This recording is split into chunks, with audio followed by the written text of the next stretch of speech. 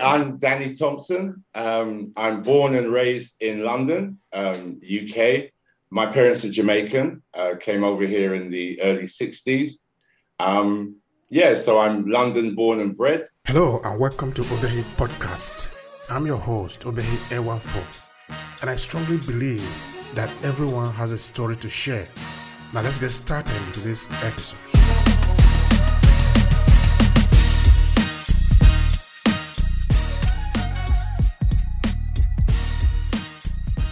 I've been blessed in my life that I've had the opportunity to travel. So I've traveled to the Caribbean, I've traveled to a few African countries. I started life as a young man as an artist. I trained as a musician. I also went to what we have here, the National Film and Television School, where I trained, I did screenwriting and directing. I've also worked in educational theatre. So those are my three strands in terms of my artistry and my creativity. And I've always had a desire to know more of my history. I remember as a 17, I think I was about 17 years old. I'm in my 50s now. So I was 17 years old, myself and a friend reading autobiography of Malcolm X. And that kind of set us off. It was like, we want to be Malcolm. We want to be Malcolm. That's lovely. And one of the things that inspired us was the transformation he went through and how that transformation was facilitated by reading. I don't know if you know the story of Malcolm. He was in a particular prison, and that prison, just by chance, had a very extensive library. Somebody had donated hundreds and hundreds of books to the prison library, and that person who donated them was a historian. So he worked in the prison library, and he got exposed to this literature, and he read and he read and he read. He also underwent a spiritual transformation, which is where he came into contact with Nation of Islam, and he adopted that faith.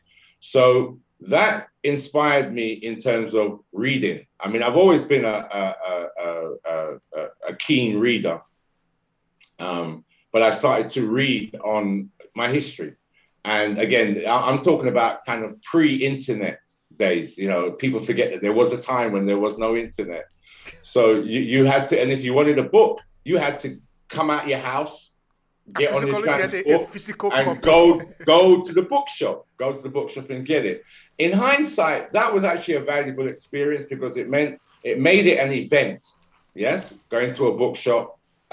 My Saturday afternoons was I would go to the record shop and get all the new songs, the new tunes that were out, and go through the record sleeves. Because again, this was the days of vinyl. Yeah, no downloads or CDs. So I'd go to the record shop, and then from the record shop, I'd get on the train and go to the bookshop. So usually I'd come home with a brand new record and a brand new book. And so over the last 15, 20 years, I studied with I've studied with a few different people, all kind of community education based. As in, it's not a state college or university. This is just community workshops and education programs take place in community centers run by Black people. And I studied first with a man named Dr. Femi Biko, who's a great scholar and teacher. And he actually set up one of the first, what we call Black Studies courses. This would have been back in 1999. I studied with Dr. Femi Biko for 2 years. And that just opened my mind. I realized that my perception of what I thought African history was, my perception was this, and African history is that. You understand? So I learned that from Dr. Femi. And then I started studying under a man named Mr. Robin Walker, who he's also known as the Black History Man. And again, he's a teacher, an author, publisher, Great mind, great mind. And so I started studying with him about 13, 14 years ago. And then from a student, I became a colleague. He's kind of been a bit of a mentor to me. So I became a colleague. So now I learned to teach the subject.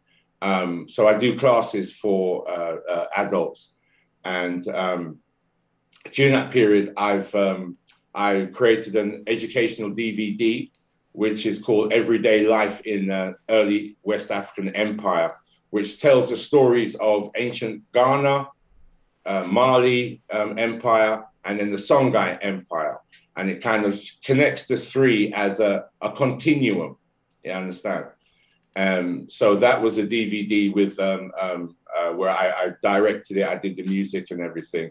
And it's Robin Walker delivering presentations on the subject, and I added imagery and music.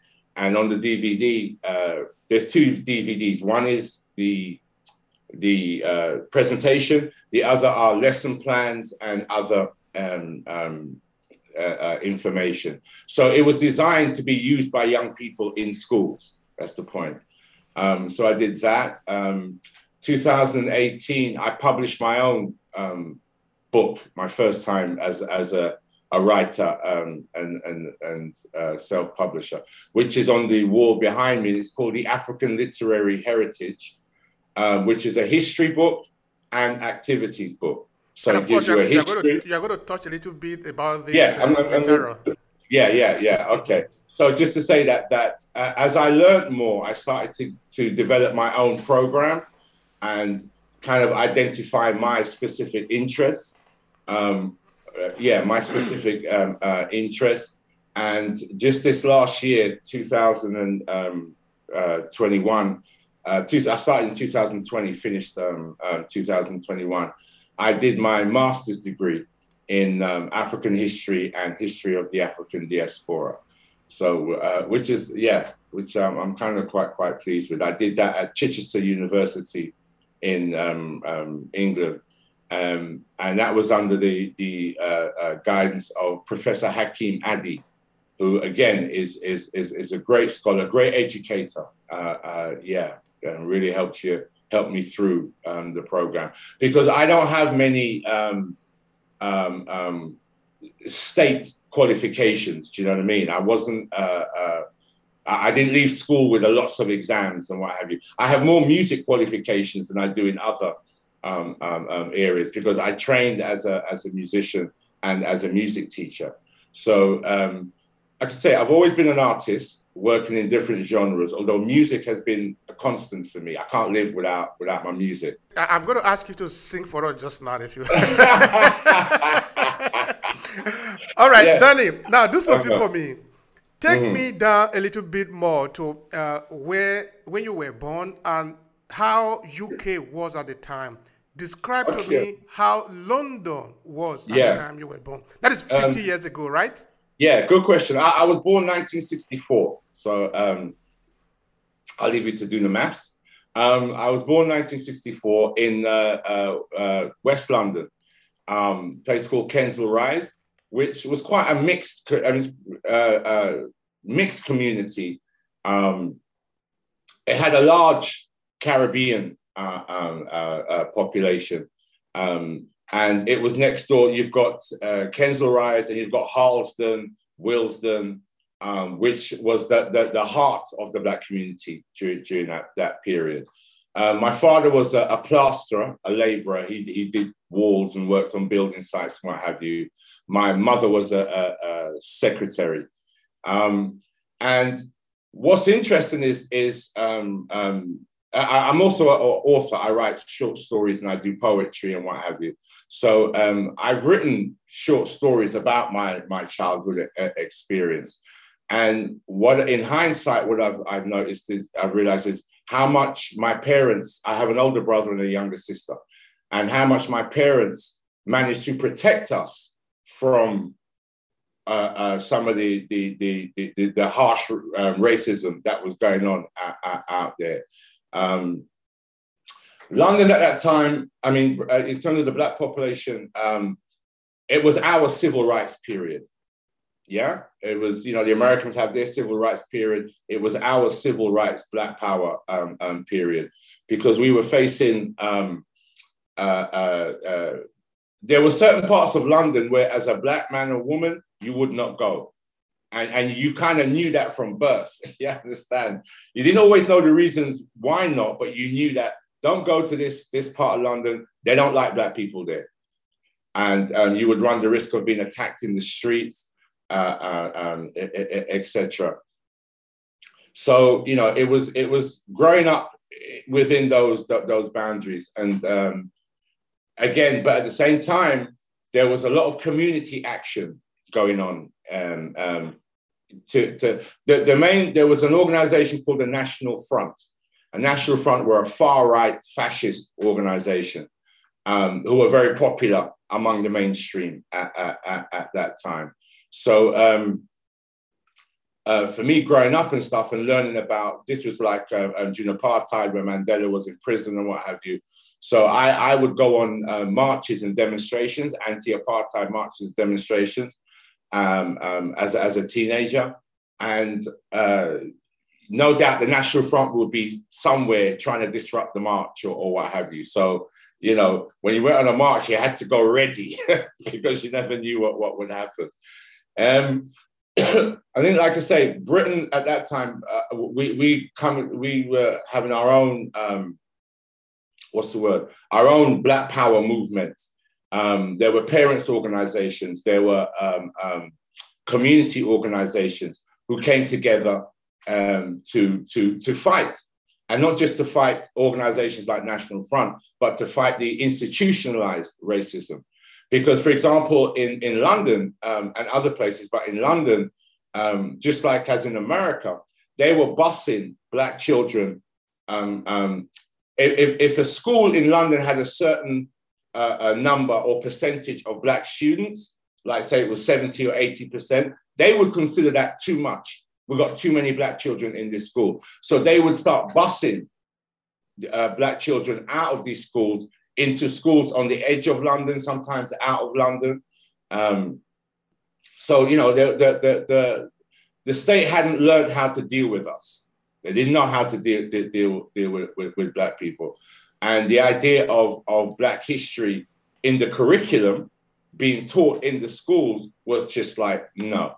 Because this was like before... What do you mean busing black children? Can you expatiate on that a little bit? Yeah, they thought if there's too many black or Asian children in this school, somehow they just come to the conclusion that that would be bad. Yeah. So let me break it down. You know, the school I went to was predominantly white, and I'd say about 30 to 40% black. Yeah. But I have friends who went to schools where they'd be like 5% of the school was black, or even less. That was acceptable. Yeah, it's acceptable to have majority white children, minority black or Asian children.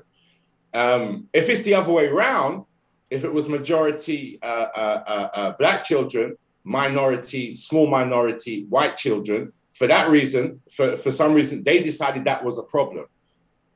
That was a problem. We can't have that. I mean, there are reasons for doing so. I can only hazard an educated guess, but this was the period where we were being officially, as a black child, we were being officially marked down as sub-educational. That was the term during the 70s, sub-educational. Black children are slower learners than white children, yeah?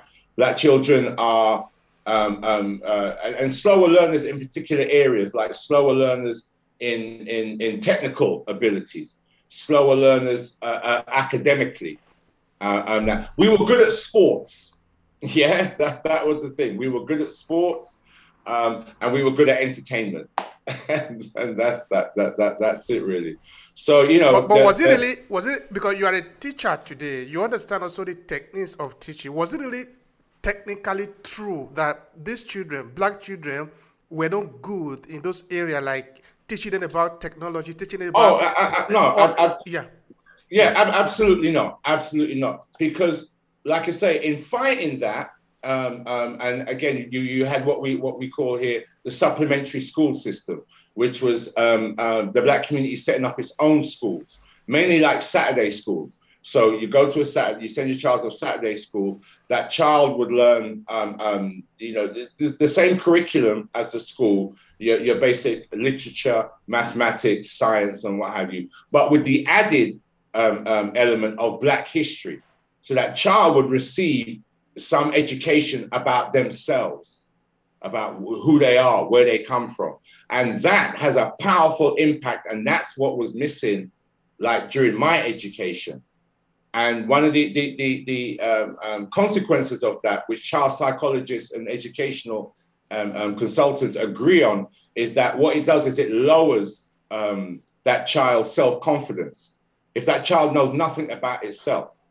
So I remember I've always had a fascination with history, not just African history, but any history. I've always had a fascination with that. So I enjoyed learning about the kings and queens of England. I enjoyed learning about this famous white person or that famous white person. But I had it was of interest, but it had nothing to do with my life. Do you know what I'm saying? It didn't impact on my life. It's when I started to learn about African kings and queens, important men and women in African history. That had a deep impact on me, because what it gave me was a model and an archetypes that I could aspire to. Like I said, when I read Malcolm X, it was like, wow, this is a strong Black man. I can be this strong Black man. Marcus Garvey, Amy Garvey. Wow, this is a strong Black man. I can be like Marcus Garvey. And my sister can be like Amy Garvey. You know what I'm saying? That was totally missing from the English school system. It's better now, but it's still a lot of work to be done in terms of bringing that information that inspires and encourages young Black people. You see, recently, when the issue of Meghan came out, the interview that was done by Oprah, a lot of people, especially the mainstream media in the UK, not only in the UK, but also in other places, were trying to defend the idea that you could be talking of racism and you are making an example of the royal home. So in that sense, of course, it appeared as if the British government or the British institutions or the power that be in UK cannot have anything to do with racism, as if they didn't know anything about it, as if they are innocent of it. Now, you are talking of your early childhood, no? We are talking of 50 years ago. And you are giving a picture that is actually very gloomy, as it were. And I don't think you are inventing this story because, No, absolutely. I was also checking out a UK paper shortly when you were talking. Let me see if I can pull it out for you, then ask you a reflection on that. I think that is in BBC, and wait, let me see if I can find it. Yeah, that is the BBC, and it read a report that UK don't deliberately drink against ethnic minority. Yeah, that doesn't surprise me. Yeah. Okay, so place that against your description of your early childhood growing up in the UK. What would you say? What would be your reaction? Okay, the English are very particular, and they have a very particular way of dealing with racism, which is that they don't. Yes, they just don't. In terms of the debate or discussion over racism in this country, the institutions, like you say, you've spoken about the royalty, is also the media and education. Their discussion is racism is bad. Nobody should do it. That's it. End of conversation. It's a bad thing. None of us should do it. It's that, but the whole that is very funny. No, it's like saying stealing is bad. Then let's sack the police. The police is not there, so it's on your own. You know whether you are going to steal or not. Yeah, it's very funny. But the problem is because Britain still holds on to empire. Obviously, it doesn't have its empire anymore. But real talk, psychologically, Britain still, especially the people the elites, the ruling classes, they still have the psychology, which is the psychology of white superiority, the psychology of dominance over other people. We have the right to go into black countries, African countries, Asian countries, without even asking. Yeah. So there's that arrogance. There's that white supremacy, and that empire. They still identify themselves through their history of empire. Now, what we do, the black population, the Asian population, is we say, okay, you had your empire. What was done during your empire? Atrocities, genocide, etc., etc., etc. They don't want to know that aspect of it. You understand? And so if you bring that psychology into like today, one of the things, there was a report that came out, was it a year or 2 years ago? Big government report about institutional racism. And the government came to the conclusion that there is no such thing as institutional racism in Britain. There is no institutional racism, which is a denial of the blatantly obvious. Because when you look at all the indicators, okay, let's say black people in education, black people in employment, black people in terms of physical health, in terms of mental health. In the negatives, we top all of those. Yeah. As a music teacher, I've worked in mental health institutions, and we are disproportionately represented in mental health institutions. There's far more of us in there than the national average. We're top of the unemployment figures. Yeah, I think I can't remember specifically, but I think black adult males between 18 and 25 or 18 and 30, it's almost 50% unemployment, which is much, much higher than other groups. Now, all of these things cannot happen and happen consistently, because this is not a recent occurrence. My father, his generation, experienced it when they arrived. I experienced it during my lifetime. My son, who's in his early 30s, he's experiencing it. So when you have that kind of consistency over 3 generations, it is structural. It is built in. You understand? And it's not a mistake at all. It's not a mistake. Just for the fact that some people decide to be ignorant of it doesn't mean it's not there. That's it. And it's a tactic. If I say to you, you know, it's what they call it, gaslighting. I don't know if you know that phrase. You tell me you have a problem, and I say, well, there's no problem, so the problem must be you. Do you understand? So the problem is me, because I'm feeling racism. The problem is not that, no, you're being a racist, or you've set up systems that keep some people down and elevate others. You know, no. That's got nothing to do with it. It's the problem is you, and that's major.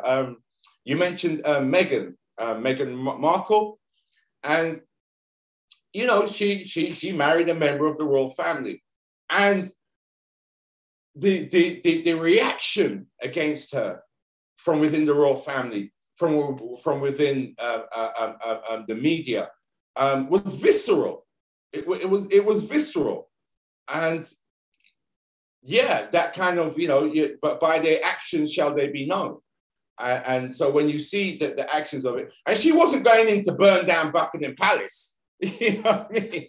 She was going to get married, and so yeah, it's like that. But right now, the last few years, we have a situation. It's called the involving what they call the Windrush generation. And I don't know if your viewers know, but the Windrush was post-Second World War, 1948. That was the start of migration, huge migration from the Caribbean. And one of the first ships to arrive was a ship called the Windrush, which arrived in London, 1948. So that generation gets called the Windrush generation. And what this country's been doing, and they arrived here as British citizens, because at that time, the Caribbean was still under colonial rule. They arrived here as British citizens. And they lived here as British citizens 30, 40 years. But what the government has been doing is actually, so as a British citizen, they were told that there were certain papers that you don't need to have. You know, you're a citizen, you're a British citizen, come over, get, find work, build a home, raise a family. And then the British government has been, had a deliberate policy of what they call creating a hostile environment for this Windrush generation. So what they've been doing is they would like call you and they would like check you out. Well, where's your papers? Where are your immigration papers or what have you? And you say, well, I've been here 40 years. I've been working, I've been paying tax, everything. I don't need papers because I didn't need papers to get in because, I had my Commonwealth passport, UK stamp, everything. And they've been deporting people. So it's now called the Windrush scandal. So there are people who have never been came here 40, 50 years ago, have no real contact with the Caribbean since because they've created a life here. And within 24 hours or 48 hours, they're placed in detention centers and then put on a ship, put on a plane and sent back to a land, an island that they know very little about. And it's been deemed illegal. Yes, it is what the government policy was illegal. It was against the law. Question, who's been punished for these actions? Answer, nobody. And, because of the generation that I'm speaking of, many of them are now, my mum's of that generation, she's in her 80s. So you're talking about the elders in our community. And I mean, I could spend half an hour talking about it, but it is horrific how... Danny, it means now that the British government, as part of their plan, their colonial, their imperial plan, they went to take youth, people who are useful to the society. They say, come to our land and help us to work. Now, these people have grown old. They cannot work anymore. Instead of the same government that have exploited them, that have milked them to take care of them, now that they cannot work anymore, they are not deporting them home. How do they even justify that? Why is the Amnesty International not pretending not to hear about it? Why are the human rights organization not aware of this suddenly? Why are they turning a blind eyes to the criminality of European system? Are they not aware? Then you have to then look at those organizations, Amnesty International, human rights, etc., etc. You know what's interesting right now, and what I'm having a lot of conversations with Black people right now is about what's going on in the Ukraine. Yes, Russia invading Ukraine. Now it's fascinating watching how it's being reported in the TV and the newspapers, because it's the whole vibe is, well, look, these are Europeans being bombed. These are Europeans being attacked. This is wrong. Everybody needs to do something about it. Everybody needs to be concerned. And we're like, okay, that's wrong, but there's bombings going on in Black countries, bombings being done by Europeans. Why shouldn't we care about that just as much? Why isn't that on the agenda? Why isn't that front page news?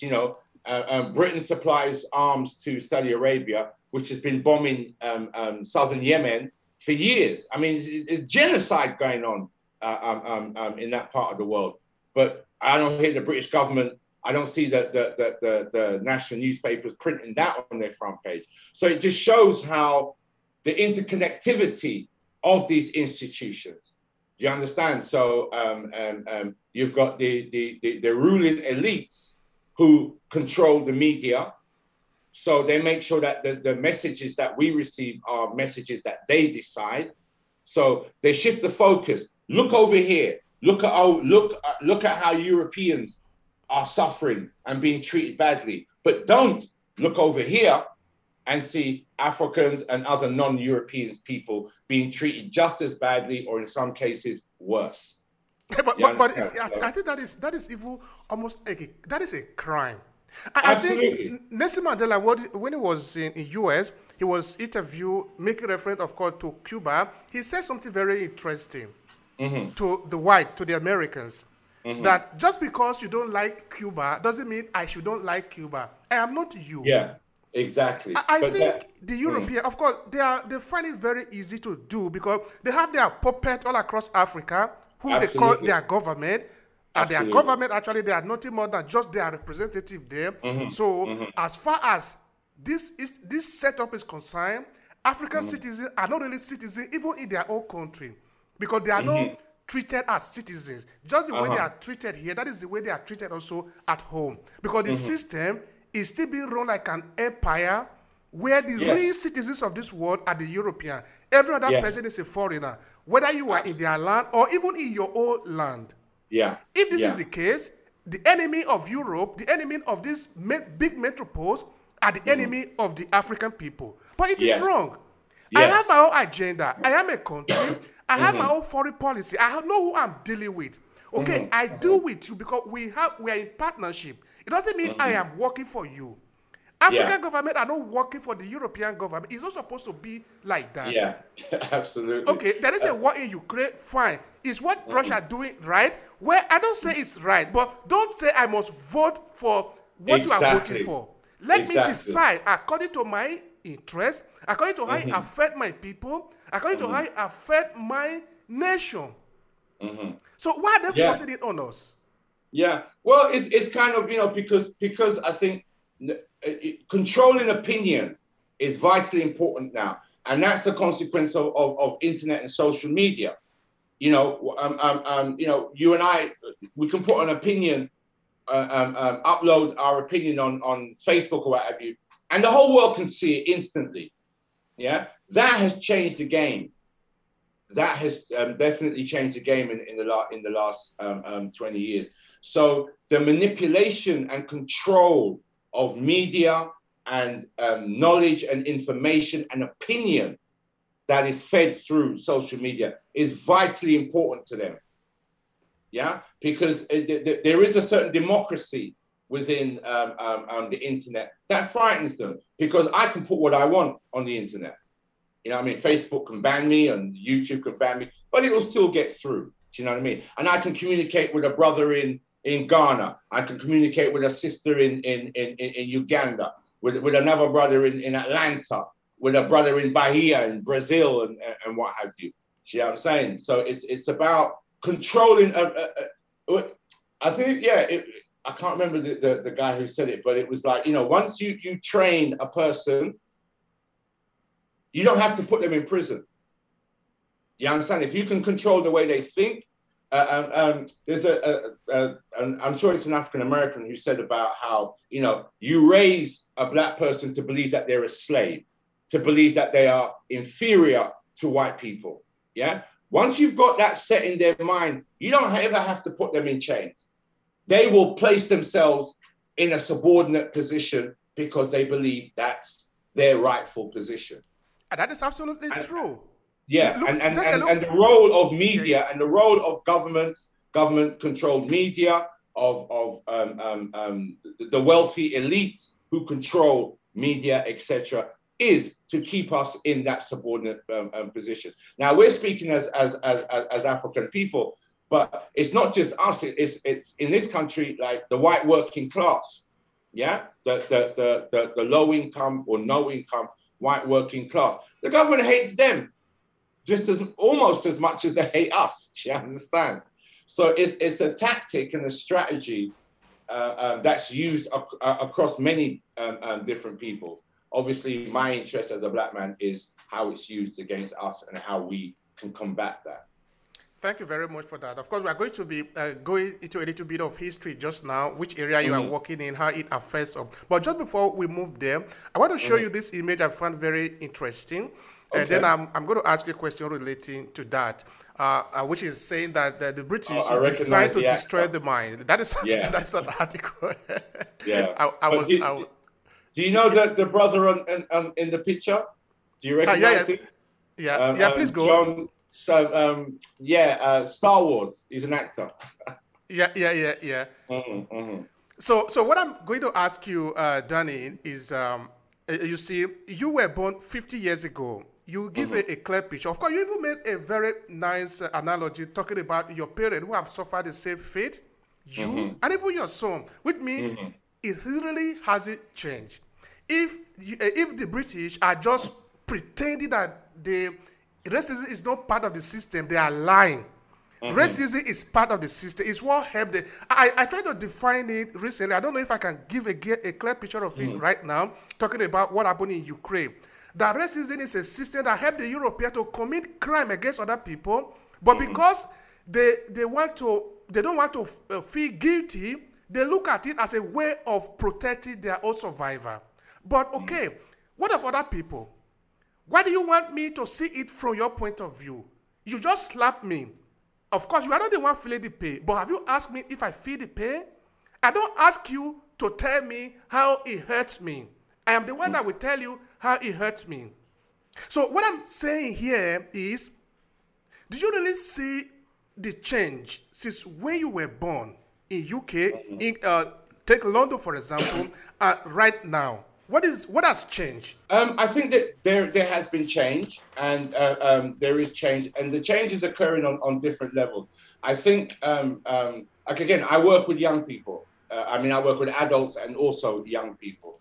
And I think the psychology of young people has changed from generation to generation. I think this young generation now, they have a confidence and a self-belief in themselves as young Black people. And they have no fear in saying that.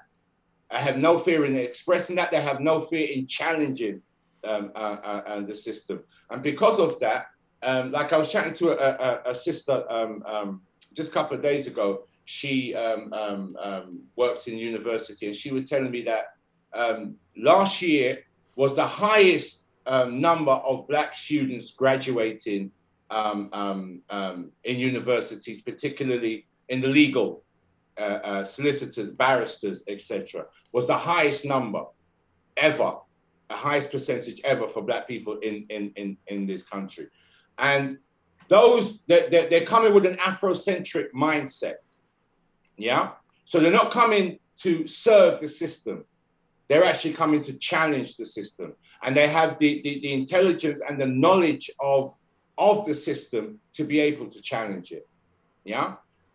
Which wasn't necessarily the case when I was a child, or was the case, but on a much smaller level than I was a child. There are conversations, as I said, the British, they try to squash the conversations, but those conversations are being had, and those conversations are being had in institutions, yeah? The history, like, for example, Britain's history of slavery in the Caribbean, that is being revealed. The reparations movement has been putting pressure on the banks that were involved and other institutions that were involved for them to reveal your records. It's there in paper now. It's written. You can't deny it. Here's the sheet. That's your signature on the bottom.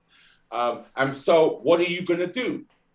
You need to provide reparations. If that reparations comes in the form of providing educational opportunities for Black folk, then yeah, that's one method. So I think that there has been a change in the mindset. And if you want to change the action, you have to change the mind. So I'm looking forward to as an elder myself, I'm looking forward to see where these young people are going to go, because they are changing the game. They are changing the game. They're getting involved in things that, when I was a young person, there were things that's not for Black people.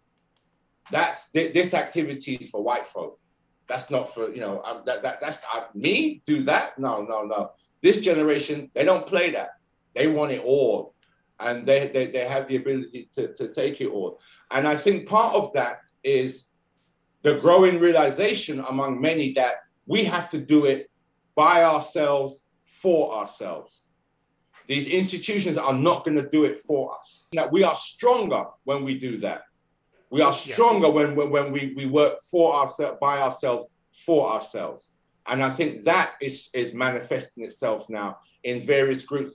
I'm in Black business groups who are carrying that philosophy. They want to make money, and they want to put that money to use in their community. And they want to make that money by raising up their community. That is a key word there to pay attention to. Very, very important. The money is important because they are racist. They are racist against the Black community, but they are not racist against the money coming out from the Black community. Absolutely. So if they are interested in our money, they were equally interested in our money, and we want to use the money to develop our community. So this idea of entrepreneurship, of not be afraid of taking it, because nobody's going to give you anyway. If you're not taking it, then you are not going to have anything. It's an idea that must be preached in our community. Yeah. Because that is just a simple plain fact. Nobody's going to give it to you. And I'm glad to say I'm seeing it happen because like it's almost like a movement of buy Black. Yeah. You know, if when you go to spend your money on whatever, household goods, groceries or what have you, look for, you know, on a high street, you might have 10 white shops and 1 Black shop, 10 white-owned shops and then 1 Black-owned shop. Go spend your money to the Black person. Do you know what I mean? And that mentality, that psychology of being aware that we as a community have a strong economic power. We have a strong economic potential. What do we want to do with that potential? Let's put that money so it circulates within the Black community. I spend my money in your shop. That gives you more money to come spend in a Black woman's shop, which gives her more money to go spend in my shop, etc., etc. And the wealth circulates and uplifts. That is very important. Anyway, you know, here in this podcast, we have a lot of atrocity to talk about that because, for example, look at the life of Marcus Garvey. Look at a man like that who will be able to organize all the Africans together, understanding the importance of the unity of the people.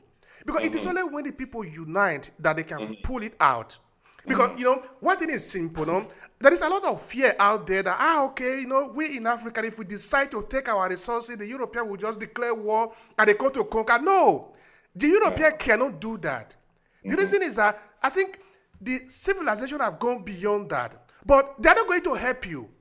If you say you are on the ground just crying, they will come and make sure that you remain there on the ground. Yeah, but absolutely. How are we supposed to free ourselves? We stand on our border and say, okay, you are coming in. Are you an enemy or a friend?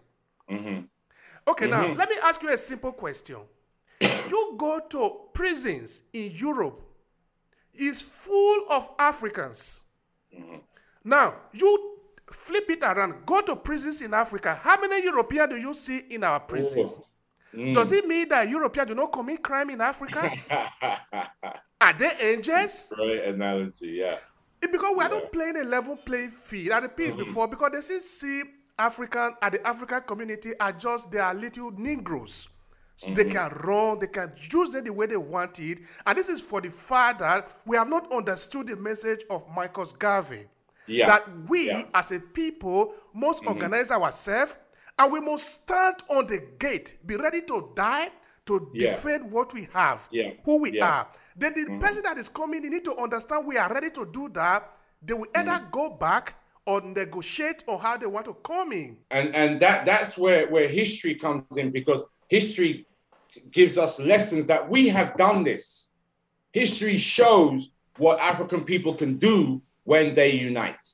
And that when they do unite, they are an unstoppable force. I mean, we can go back to, say, the Haitian Revolution, where, you know,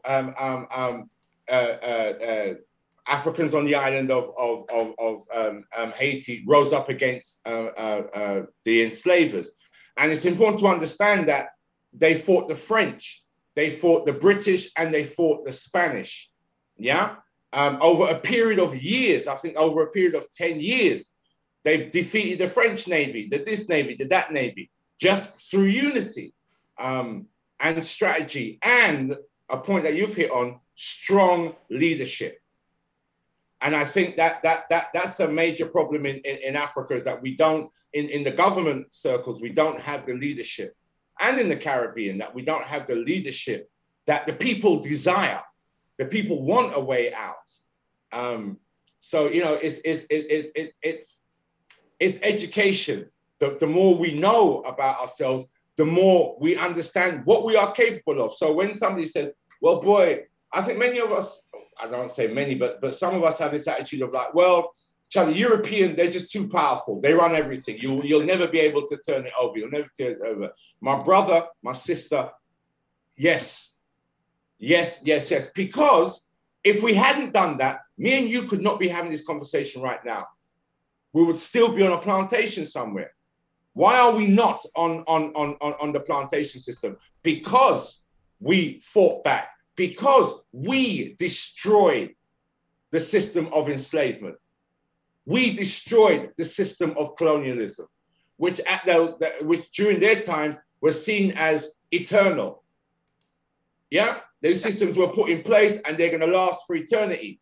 Always the European ruling and stuff like that. We have shown by our actions that this is not the case. And we have shown by our actions what we can do when we come together. And the European knows this, which is why they are so desperate to keep us out of certain areas.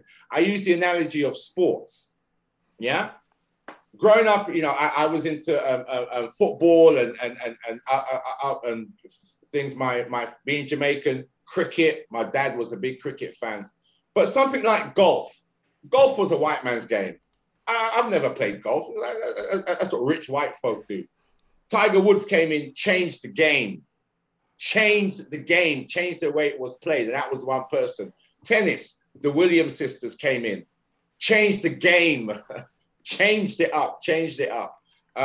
Formula One, Lewis Hamilton changed the game. They don't just win, they change the nature of the sport. They change the nature of the game. Now you take that analogy and you put it in business, you put it in other areas of life. That's what we have the potential to do. They know that, which is why they can't let us in. That's important. With the game. Anyway, we're not going to go deeper there on just now. Now, talking of education, tell me something about the Evolving Creative Project. Tell me about that. Okay, Evolving Creatives, that's my website, and it's something I built up over years. And basically, my motto is evolving creatively through art and education. So I'm a person, as I learn, I want to share. I want to share what I've learned. So what I try to do is to create resources that I can hand over to other people to say, right, here is like in the image behind you. You know, a lot of us don't actually realize that we have a rich literary heritage. We have a rich heritage of books, of literature, going back to ancient times. And that literature is still relevant today. It's still relevant. Ancient Egypt, which I called it correctly, Kemet. Kemet, yeah. A lot of the literature from that, the philosophy, the ideas are still in today. Are still there. They're just not called by that name. So it's understanding and reconnecting, because again, when we came out of enslavement, we reading and writing was banned for us. Yeah, it was banned. I think that there were certain books, like certain versions of the Bible, that we were allowed to read, but everything else, you know, we were denied the right. So I know that scholars have calculated that in America, the abolition of enslavement, I think the black population was 96% illiterate, which meant 9.5 out of every 10 can't read. And similar figures for the Caribbean, 9.5 out of 10 can't read, because we've been denied the right to read and write over generations. And because of that state, and because of the denial of our own historical knowledge, what we forget is that we were the original writers. We have written the greatest body of literature in history. But if you think of yourself as, well, I'm illiterate and my history is illiterate, you won't even look for it. You understand? You won't even look for it. So one of the reactions I get is when I've shown people the book, and I say the title is The African Literary Heritage, they're like, what's that? What heritage? What's that? But yet everybody in this country knows William Shakespeare. Everybody knows William Shakespeare. We know some of the romantic poets, Keats, Wordsworth, all of that, the European novelists and stuff. We have our own rich history in that area. And so I like the idea of bringing to light subjects and things that we Black people are unfamiliar with, but yet is an important part of our history and an important part of our future. Thank you so much for that, dear Danny. You see, that is where I think the miracle really lies, no? Mm-hmm. In that when you don't have the knowledge of yourself, absolutely, you are even at a risk to yourself and to the society, because you don't know. It's like having a nuclear bomb. Mm-hmm. You are both at a risk to yourself and to the society if you don't know what you are doing. Mm-hmm. So, and you have no direction. Exactly. Because you don't know where you're going. You don't know where you're going because you don't. It's like you don't know where you're going because you don't know where you're coming from. Mm-hmm. You understand? You have no compass. So you blow with the wind. You're like a leaf in the wind, and whichever direction the wind blows, that's where you go. But what we need to be is like the tree, and we decide what direction we're moving in. I believe, I have the faith so much that a group of Africans are coming. Mm-hmm. And these Africans are going to be very tall when they stand. And they are going to be able to define who they really are without, I'm not saying respect, but without taking order from any person. Yeah. Okay, let's look at a very simple analogy. We go back to the war of Ukraine again. It's not because Russia is the big example in the world to show, but there is something important there that we need to pay attention to. Mm-hmm. You see, when the war in Iraq was going on, or maybe in Libya, maybe the European power and their Western ally, the United States and Canada, want to declare a no-fly zone in those areas. If they find that it is their interest, they just call the United Nations Assembly, and they need to sit one time, and they call a code, for example, a code 1976, 1973, in the case of Libya, no-fly zone, and that is the end of it. Yeah. But why are they not able to do the same in Ukraine? Because of Russia. Because if you do that, meaning you are going to be shooting the Russian flight. Absolutely. Now, is the United States ready to do? It's not that they cannot do that, but there is a collateral damage to that. Mm-hmm. What I'm trying to say is that if you want to enter into a negotiation with another party, you must have something to control the conversation. Absolutely. Absolutely. You will be able to do that when you organize yourself, in case of Africa. So the United States, small country like UK, can control the whole of Africa because Africa are not organized. Mm-hmm. If Africa are organized, the whole of Europe will be afraid to say this is what they want from Africa. Absolutely. Because they need to be told the term of the agreement. Yes. But right now, we only need to sign. Is that what you want? Okay, yes, sir. Yes, sir. We sign. Sir. That is what our leaders are doing. Yes, that is why we, African people, are both slave. Their leaders are equally slave. So if we want to free ourselves, we must be ready to pay the sacrifice, and then we can control the narration. The first revolution needs to happen in Africa. You understand? Forget about Europe. We need to change. We need to clean our own house first and foremost. Because, like I say, there's a level of corruption within the leadership that is holding other Africans back. And I saw something. But that corruption is just part of the system. It is. It is. And how do you change the system? You if you're not in a position to negotiate the change, then you have to actualize the change. You have to, whether that's through, we're not participating in this anymore. We're going to build our own stuff and run our own thing, or tearing it down. tearing it down. It's interesting because Africa, in terms of what they call it, like growth, population growth, yeah, the fastest area of population growth. It has the largest number of young people, and you know, when I say young people, I'm not talking teenagers. I'm talking about people in their 30s and 40s, and they should be entering positions of leadership now. They should be entering positions of leadership. There was an African conference, and I know that there was some like ex-prime minister, ex-ministers there and what have you.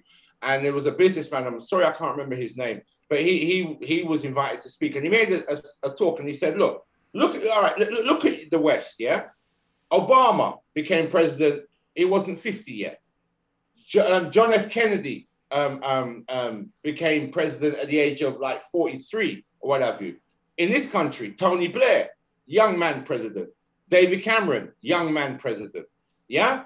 And that youth in leadership keeps the energy going because they bring energy to their game, whether that energy is put to good use or bad use. They bring that youthful energy to their leadership. And, you know, people respond to it and it moves the whole thing forward. Sorry. We got leaders in Africa who should be, all right, it's time to put you in the care home now because you're in your 80s, you're dribbling. You're not fit to run the country, man. I'm sorry, but you're not. So there's a whole level of fantastic potential leadership in Africa on all levels. And unfortunately, a lot of these young minds are not getting through to that position where they can actually create some serious fundamental change. Mm-hmm. And that is where of course, my next question is going to be about this education, the role that education needs to play in it. Because I repeat categorically clear, the European power or their secret agent are going to fight tooth and nail to make sure that young people, especially young bright people, do not come to power in Africa. And this is why it's not just because, it's not just simply out of wickedness, it's for their survival. That is what they want. Because when Africa is crippled, let me go back to Ukraine again, because it's a very important conversation. Ukraine and Russia are in a war. Now, of course, Europe are currently speaking, are not able to detach themselves from Russia, gas, and oil. Okay, say for example, this war were to protract, was to go for a longer period, and eventually the power in Berlin, in Paris, and in Rome decided they are going to detach themselves finally to defend their honor. Now, who is going to supply them petrol, gas? They are going to get it from some other places, and Africa is going to play an important role here. Absolutely. Now, how does having a quality leader in Africa play an important role? If you have what we have today, which are just a group of small representatives of European power, then they get those oil on the price that they decide. Right, absolutely. But say, for example, you have quality leaders in Africa who represent the African people instead of the European power. They will get it according to the price that the African people decide. Yeah. So this is why they will not allow people of quality to become leaders in Africa. But that is only one part. That is one part in that our future do not really depend on them. But we will be prepared to pay the price to own our freedom. What does the role of education play in this? Right. Okay. The example you give is brilliant because just this last week, Boris Johnson, Prime Minister, went to Saudi Arabia to try and negotiate an oil deal with them. Yeah, because you know the Russia-Ukraine thing is blocking off the oil supplies, and oil prices are going up, and energy prices in this country are doubling. They're going up. You know, people are struggling to pay their energy bills. The Saudi Arabians and whoever the Middle East people have the oil, whether you agree or disagree with them or not, they have a strong sense of their own identity. Yeah, they have a strong sense of their own identity. They see themselves as equal, if not better, than the Europeans. They don't have that subserviency. They're not afraid to challenge the Europeans. They're not afraid to dictate terms to the Europeans. History gives us that mindset, yeah? Because history is not just names and dates and places. Oh, King so-and-so in this time and Queen so-and-so in this place. History it describes a process of how we got to where we are today. History reveals mistakes that were made. History reveals strategies that worked. Yeah. And education changes the mindset. In our classes, I use this thing. It's called programming creates feelings. How you're programmed, how you're raised, how you're nurtured creates feelings. Feelings creates actions. Actions create results. Yeah. Now, if we've been programmed that, you know, we're helpless. We're just these little small people. We're helpless in the face of whether it be Europeans or in the face of corrupt leadership. If that's our programming, then our feelings are going to be, well, boy, we're small. Our actions are going to be small, and the results are going to be small. So if we change the programming, which is changing the education, it changes the feelings, which in turn changes the actions, which in turn changes the results. Yeah.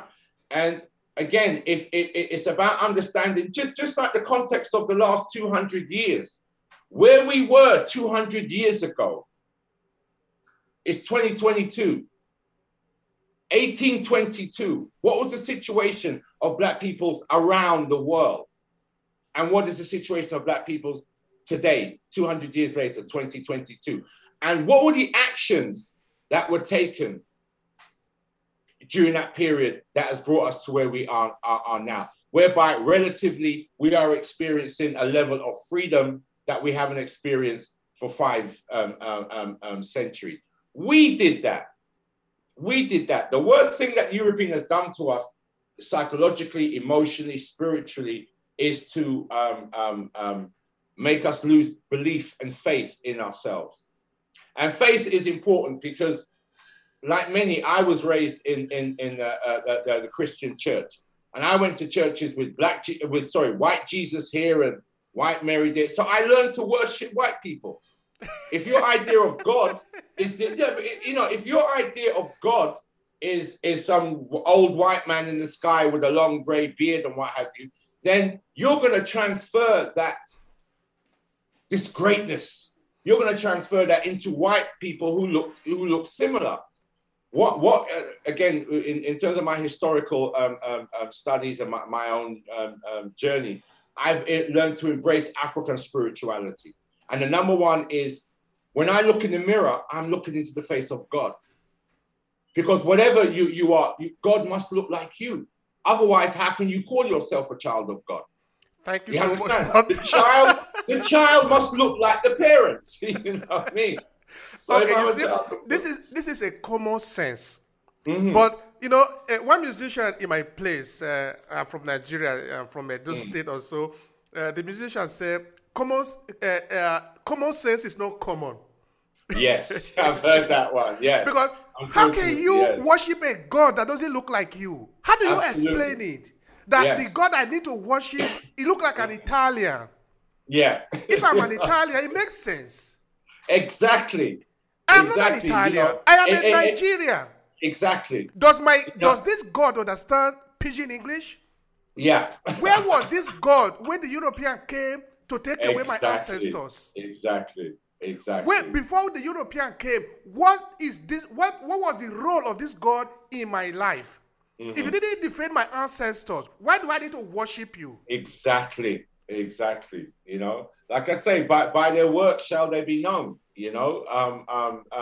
Look at how I have this thing in life, kind of, don't really listen to what people say too strong. Watch what they do. That will reveal the truth of themselves. And that philosophy, that idea, again, you can transpose it into other areas of life. Okay, so you telling me Jesus Christ, blue eyes, blonde hair, and everything. Where is he? If he's my God, then why are my people being allowed to suffer, etc., etc., etc.? But that's a whole other conversation. But I mean, I'm giving that as an example of learning to put us first, learning to put our needs, our desires first. And it has to take place. The revolution starts in here. It has to take place in the heart, in the mind, and in the spirit. You understand? Yeah. Thank you very much there, Danny. Now, in a more practical sense, say on the street of Berlin, where you have a lot of Africans today, in Paris or in London where you are, how do we go about this education of helping the younger people to understand their bearing in the world? That they don't need to be afraid. The Europeans are not superior to them for the fact of being a European. Absolutely. That they are equal to any type of thing. How do we pass this knowledge to them? Because really, I think that in Africa, there are those who suffered. There are those who will interpret that suffering. There are those who will pass on the re-education of that suffering. Then there are other generations who are going to take action based on that understanding. Our generation, are not going to free Africa. Let's be realistic. But we have a role. We need to pass on the knowledge. We have a role to play. And please help me with that. We are the ones, we can sow the seed, but the flower is going to be the next or even the generation after that. Yeah. So again, it's planning ahead for that. It's about organizing. Yeah. It's about organizing. If we're saying that the young people or any people need education, then we need to organize the groups in which that education is going to take place. We need to understand the nature of the education that needs to take place. Yeah. And that education has to be for a purpose. It's not knowledge for knowledge's sake. It's about, okay, how does a community organize and create a strategy for creating change within its boundaries? Yeah, we're not talking about changing the world. We're talking about just changing your neighborhood. Yeah, that education is as important as the facts and figures of the thing. Do you understand? But it does start with us coming together in a space, whether that's cyberspace like we're doing now, or coming together physically in a space. And what is our purpose? Our purpose is to educate. What kind of education do we need? Okay, in this situation, we'll need literacy. We'll need math skills. We'll need business skills. We'll need political strategy skills. Yeah? We put together a program that is applicable to us. A program that, again, we identify our needs and then we create solutions for those needs. And those solutions must be at the core. Education must serve that purpose. Education must serve the purpose of helping us understand, gain a deeper understanding of the solutions and giving us a stronger motivation to enact those solutions. You know what I'm saying? But we have to move away from this idea that, well, we're helpless and that, I'm sure you know of conspiracy theories and the new world order and stuff. Now, I'm not saying that there isn't truth in some of that, but we're in danger of, making your enemy stronger than they actually are. Do you understand? You can create a mythology in terms of, well, white people and the Europeans and their secret societies, they control everything. You'll never be able to break it down. Nah, come on, bro. History shows you how it can be done because it's been done before.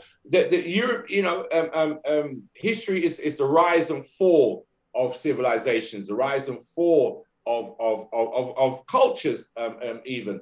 The Roman Empire, at its height, they called Rome the Eternal City. Why? Because no Roman could conceive that there's going to be a time when there's no Roman Empire. There's going to be a time when there's no Rome, capital of the world, not capital of Italy, but capital of the world. That was inconceivable. But it happened. It happened. And when you study how it happened internally. The people started to rise up and internal and external forces. But all of them, you can go back to, Persia, all great empires think that they are going to last forever. And they pass that on to the people who believe it. The people who receive the least education believe that the powers that control them are infinite. We have to change that mindset because the system that's in place, it's fragile.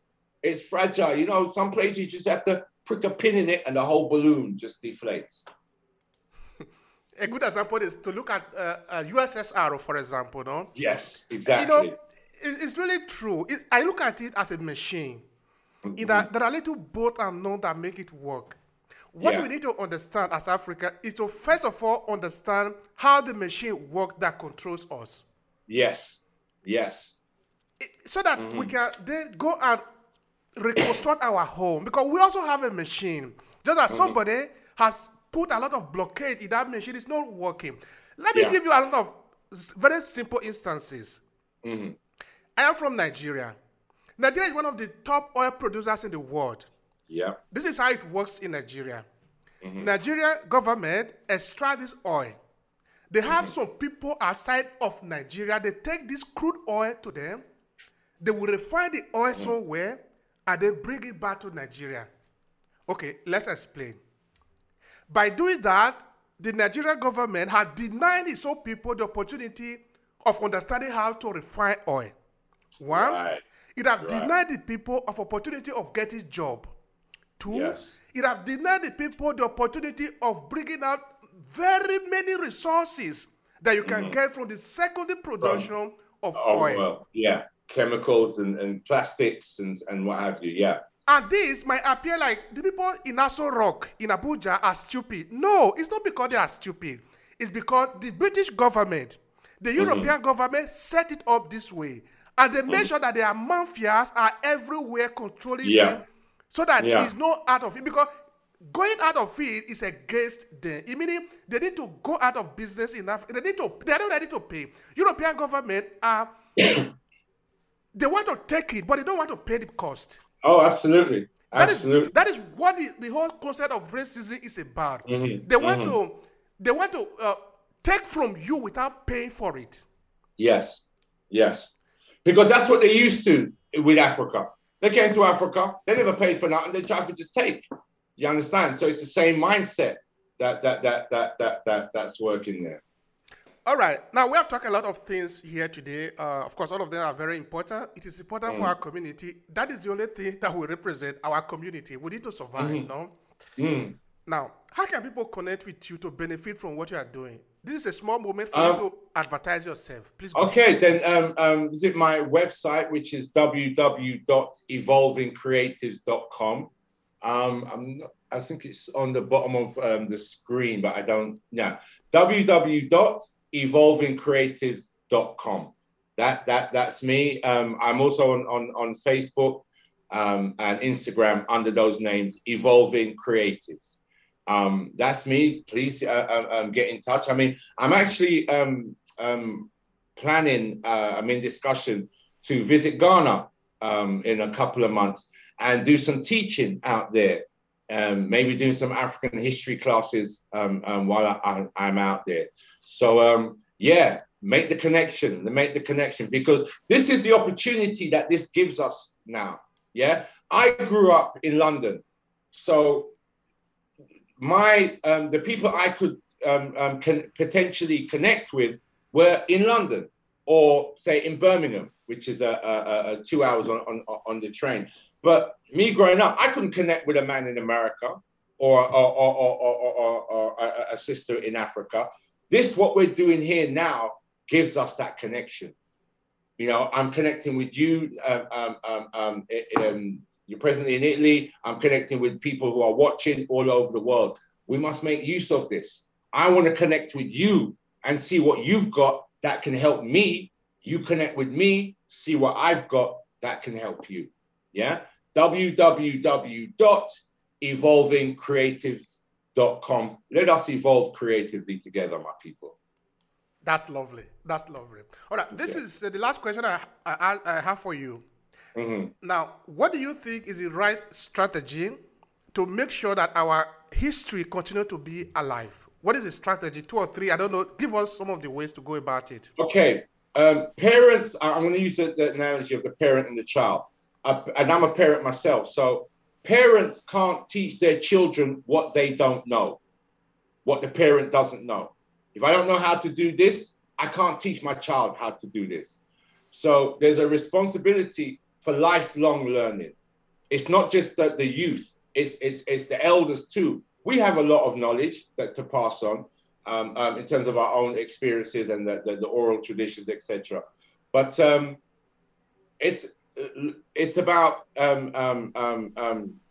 creating our institutions, whether that's a local institution or an international institution, but creating those local situations where knowledge can be passed on. There is a wealth of knowledge. Let me give an example, and I mention it in my book. During the medieval period, Africa, right up to the point where the first Portuguese arrived, and going into that time again, there are over 1 million manuscripts, 1 million books that are still survived today, that written by Africans of that period. Yeah, it shows you just the level of literature that we were dealing with. There's information in that books. There's knowledge in that books. There's science. There's wisdom. There's technology in that books. In order to recreate something, you have to have an understanding of how it worked in the first place. Yeah. Whether you want to build something, whether you want to deconstruct something, you have to have a knowledge of how it worked in the first place. So we need to understand the systems in place that are there to keep us down. We need to understand how do those systems work. And as we gain that understanding, so we develop strategies for either removing ourselves from the system or from those structures, or changing those structures and developing our own. So it really is and I don't single out one area as more important than the other. Political knowledge is just as important as scientific knowledge. It's just as important as spiritual knowledge. It's just as important as academic knowledge. They're all part of the whole. I hope that made sense. Yeah, it does make sense. Well, Mr. Danny, that has been the end of the conversation. I want to thank you so much. It has been a pleasure on my part. Oh, listen, thank you for giving me the opportunity to speak with you and to share with our brothers and sisters around the world. Thank you. It's a great start to the day. Thank you so much. If you enjoy this podcast, make sure you subscribe so you never miss any of our future episodes. Rate and review Obehi Podcast and share with your friends who might need it. I remain Obehi Ewafo. Thank you so much for listening, and talk to you in the next episode.